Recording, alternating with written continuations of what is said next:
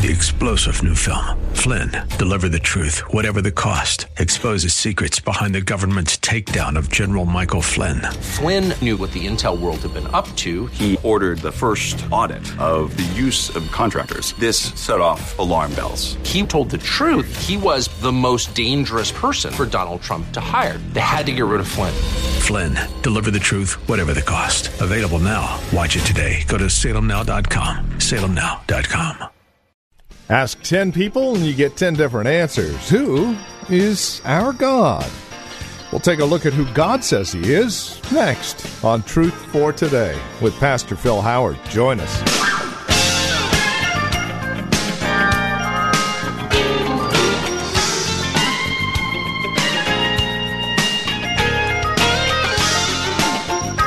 Who is our God? And, you know, as I mentioned at the beginning of the program, you ask 10 people, you'll get 10 different answers. Ask 10 different denominations, and you'll even get 10 different answers. We always tend to emphasize one of God's characteristics over another, depending on how we were raised as believers. But you see, God doesn't cherry-pick who he says he is. He lays it all out for us in his word. And that's what we're looking at here today on Truth for Today with Pastor Phil Howard. So join us. Who is our God? We have some answers. Here's Pastor Phil Howard with today's broadcast of Truth for Today. 1 John 1:9.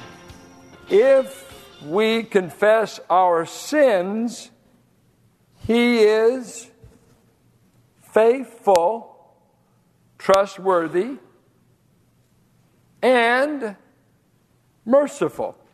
So your forgiveness as a sinning child of God is based upon his righteous character. He's put his righteousness at stake on forgiving you. His faithfulness, you can rely on him to do it because he's given you this promise. And it is right up for God to forgive you any sin you confess. It's right. He's bound by his own character to forgive you because his righteous character demanded a right sacrifice for the sin you confessed. And his son's death makes it right for God to justify you and to forgive you just on the basis of confession.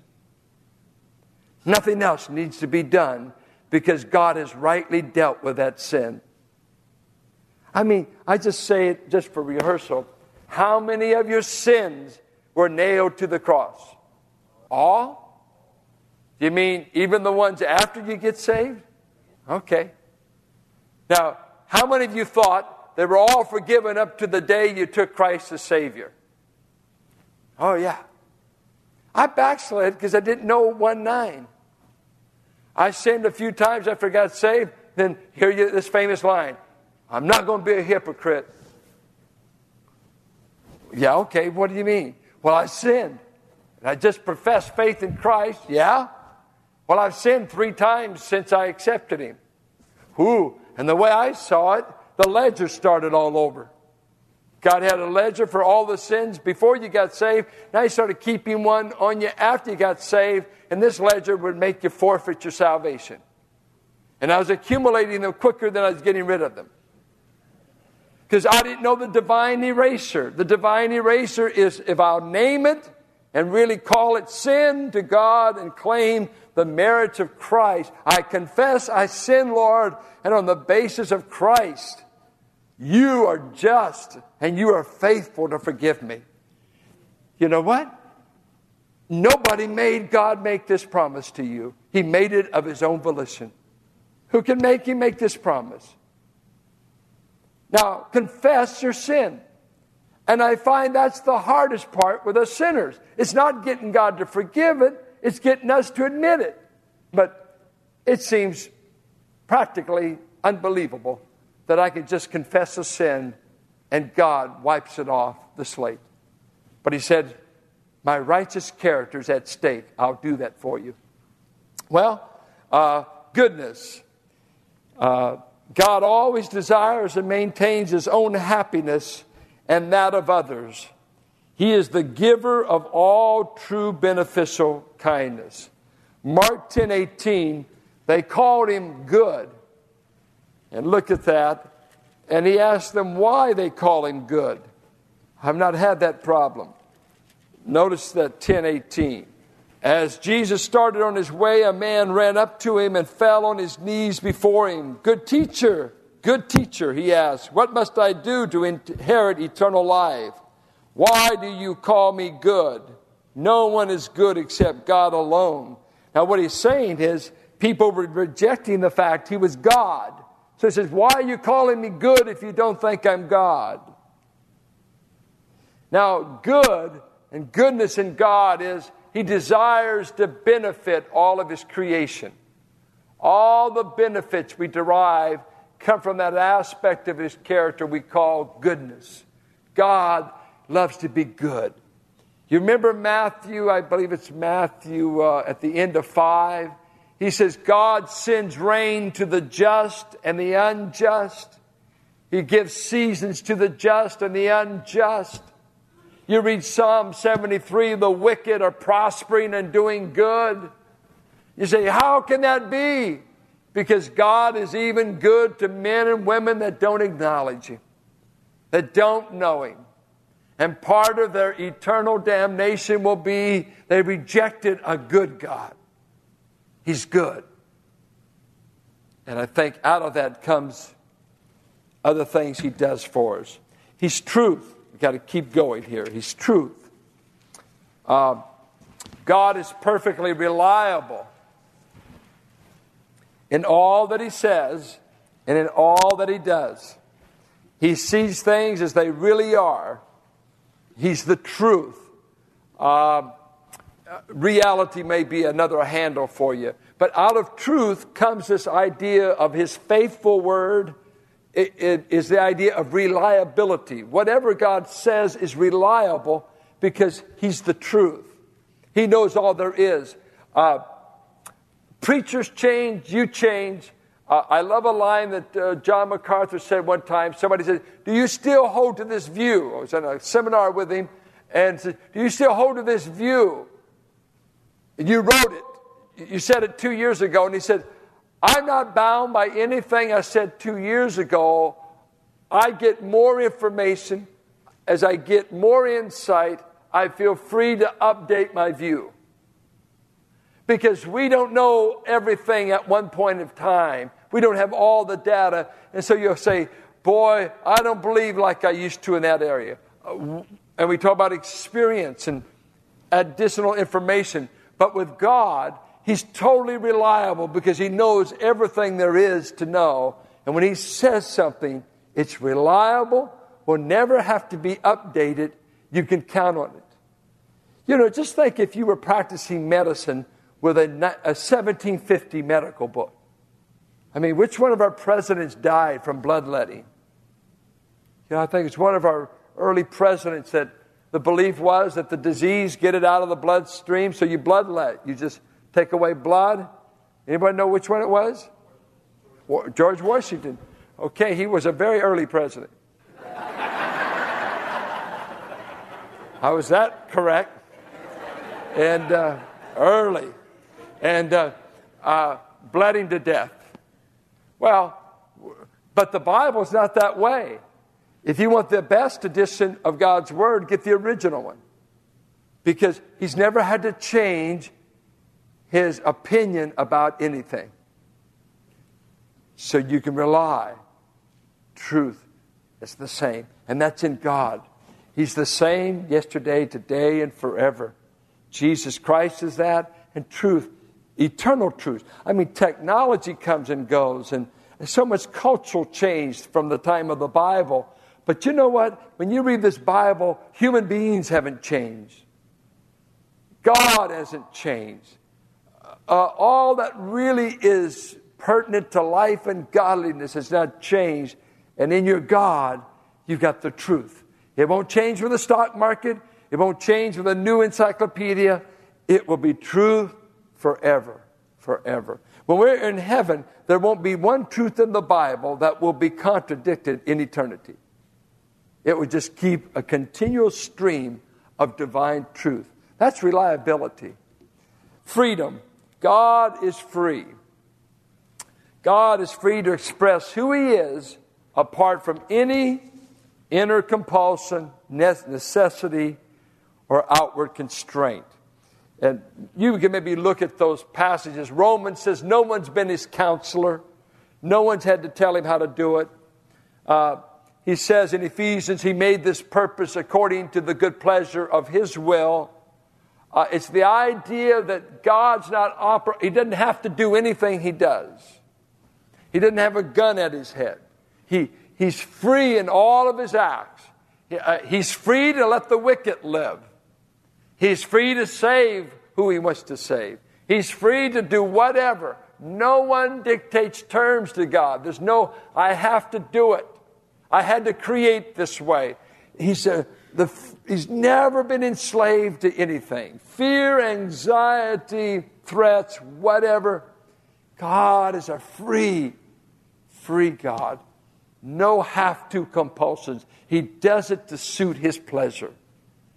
Did you know that everything exists for the pleasure of God? I just want to say something here. I'm going to do a message, if I can work it out during this series, that here's something that disturbs me about people and their relation to God. It goes like this. One thing, a denomination was surveyed, and they surveyed that 80% of those who had responded to receive Christ were nowhere to be found 3 months after they raised their hand. 80%. I'm quoting Ray Comfort. That comes from Ray Comfort.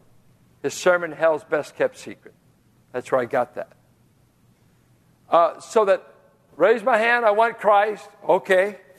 3 months later, where are they? Not in church. No longer to be seen. But we counted them. They got saved. Okay. But they just never show up in the family from then on. A lot of people are disappointed with God. And I'll tell you why. Here's the thing. Let's do salvation. And follow with me, church. Sometimes we present Christ this way. Come to Christ and he'll bless your marriage. Come to Christ and you'll get life abundantly. Come to Christ and maybe you'll get some other benefit. Or come to Christ. And it's kind of like, it's life enhancement. Come to him and you'll do better with your kids and better in your marriage and better in your business and better. And come to him and he'll enhance your life. Guess what happens? People come and the wife leaves them. They come and they get sick. They come and they lose their job. If they're New Testament converts, they come and their family puts them out of the family because they followed Christ. If they're married to an unbeliever mate, according to 1 Corinthians 7, the unbeliever walks. I don't want to be married to a believer. Guess what the biblical approach to God was? It was this way. Romans 1 through 3. You're guilty before God. He's righteous to judge you. You're righteous to perish. Because you don't love God, you don't know God, you've broken all of his commandments, you're not even worthy of God. You should be judged. You're condemned already because you've not believed in the name of his Son. You're unloving towards people. You're warped in your personality. Sin has been in you ever since you were conceived. You're warped from the womb, according to Psalms. Blood guiltiness is in you. Your mouth is full of venom. You're full of unthankfulness. You're judgmental. You're critical. You're sexually perverted, maybe. You're sexually immoral. You're full of pride. Unrighteousness. Romans chapter 1, he only lists 31 things. I only came up with about 10. Why do I want something so stinking? Why does God want to waste any time on us anyway? Oh, I see you're going to say, hellfire, brimstone. Say it. Doesn't matter. I'm tired of being stigmatized that way, not telling you the truth. Hear it. When man is seen in Romans 1 through 3, he's seen as being guilty, as a lawbreaker before God. And Romans 3:20 says, the law was given that every mouth might be shut and the world become guilty before God. Now the gospel steps in. Romans 3:21, but apart from the law and the prophets, God has made a way that you can be right with Him. He has offered God the Son to die in your place, and He's offered you one thing: just put faith in Christ, and He will deliver you from your just penalty. Now, when I come to God on those terms, I want to be pardoned. I want to be forgiven for the sins I've committed, the outrage. And God could say, would you leave if it cost you your family? Anything. Would it be worth it if you didn't get a good job? This is not the terms, Lord. I need to be forgiven and given eternal life. Would you come if you lost all of your property and your possessions like Hebrews 11 did and the Jewish Christians did? Yes, I need a Messiah. I need a Savior. I'm not here to bargain with you that you've got to bless me if you'll just forgive me. I'm the sinner. I'm the one that's condemned. I'm guilty as charged. I'm not coming for life enhancement. I'm coming for you to cancel the death penalty. I stand condemned. I need a Savior. I quite frankly am nauseated at much gospel that's presented because it's afraid to call men and women sinners. There was a book that was printed years ago by a very popular TV spokesman, and I've got a copy, called Self-Esteem, the New Gospel. And in the book he says, I never call men sinners. I never use the word sin. The new gospel is self-esteem. I want to tell you there's only one gospel that saves. It's not new and it's not old. It's God's gospel. You're condemned and in need of a Savior. And the moment you quit blaming God that He doesn't meet up, you don't meet up. You and I don't meet up. We're sinners. Our thoughts are against Him. We don't love God nor people. We are not nice people until the regenerating work of God changes us and gives us a new disposition and a new nature. And we offer to our people, would you like to be pardoned of your crimes, of your sins, from a child, if you're aware of it, to an adult? You're proud and arrogant.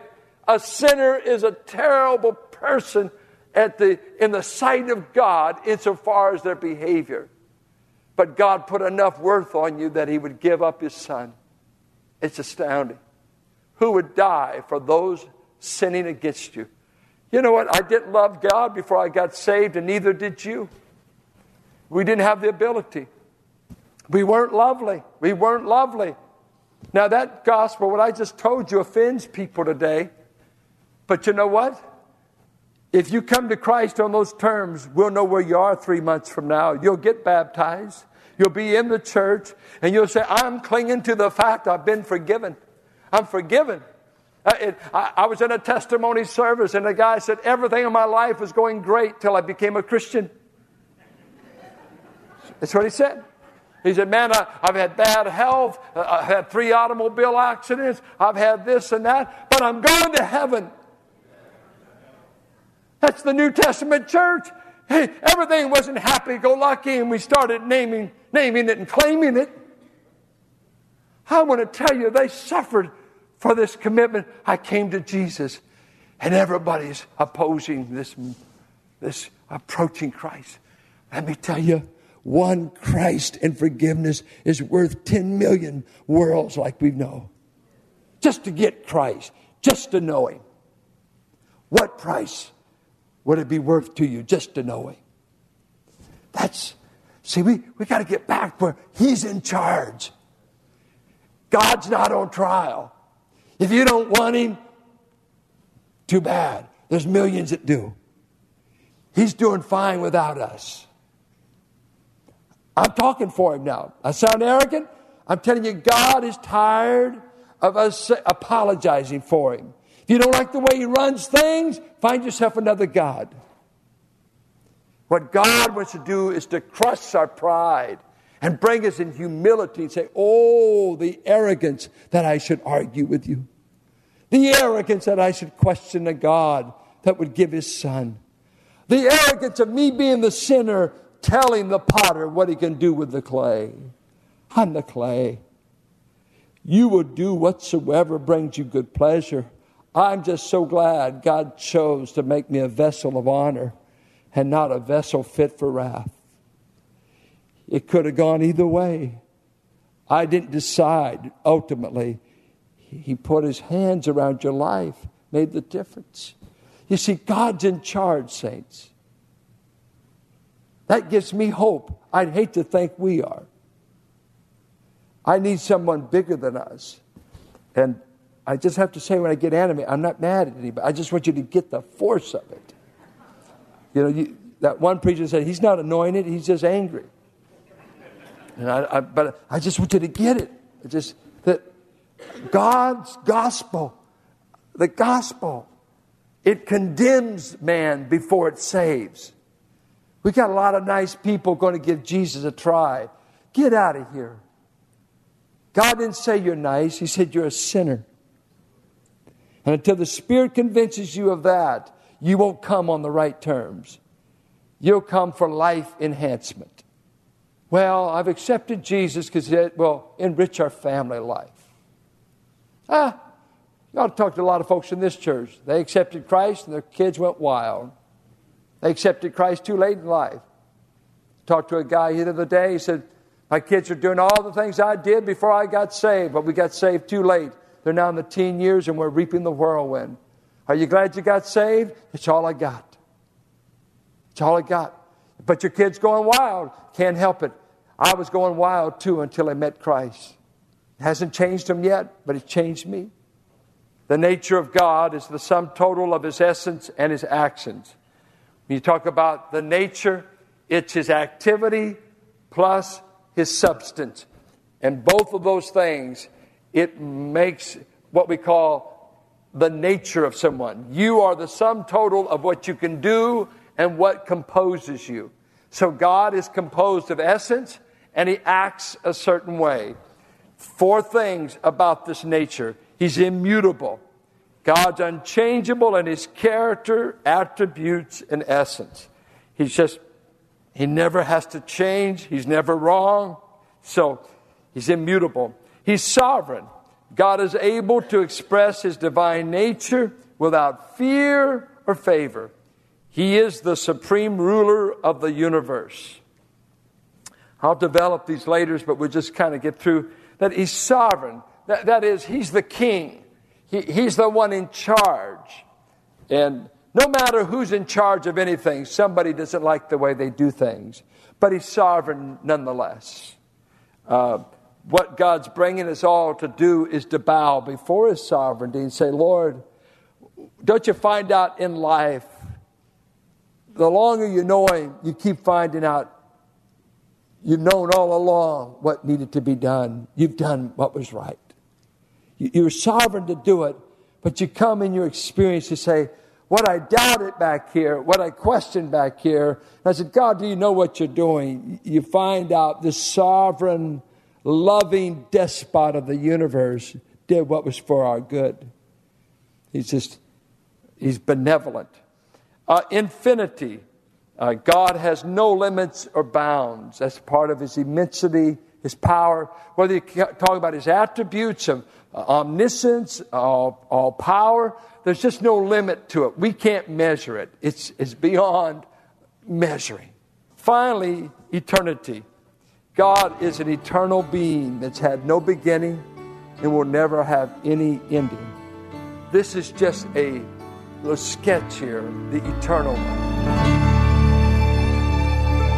And this is Truth for Today with Pastor Phil Howard. As we conclude our time together today, we would invite you to contact us if you have questions, comments about the broadcast. Maybe you have a question about your own walk and relationship with the Lord, or a prayer request. We'd love to hear from you. Please get in touch with us today. Now, we have a couple of ways to do so. The easiest might be simply visiting our website, truthfortodayradio.org. You can drop us an email. We have other means of contact that you'll find there at truthfortodayradio.org. We also have a lot of resource materials available for your growth and relationship with Christ. Our design and desire is to see that you grow in Christ, grow according to His knowledge and grace. Any way we can help, well, that's why we're here. So stop by truthfortodayradio.org or simply give us a call. 855-833-9864. Again, you can reach us at 855-833-9864. Please bear in mind as you contact us that this is a listener-supported ministry. As you link arms with us financially, we're able to continue the ministry here on this radio station. Prayerfully consider how you might get involved in the ministry of Truth for Today, won't you? 855-833-9864 or write to us. Our address is 1511 M. Sycamore Avenue, Suite 278, Hercules, California. The zip code is 94547. And that website, once again, truthfortodayradio.org. It is a pleasure spending time with you in God's Word. We trust we'll see you next time we get together for another broadcast of Truth for Today with Pastor Phil Howard.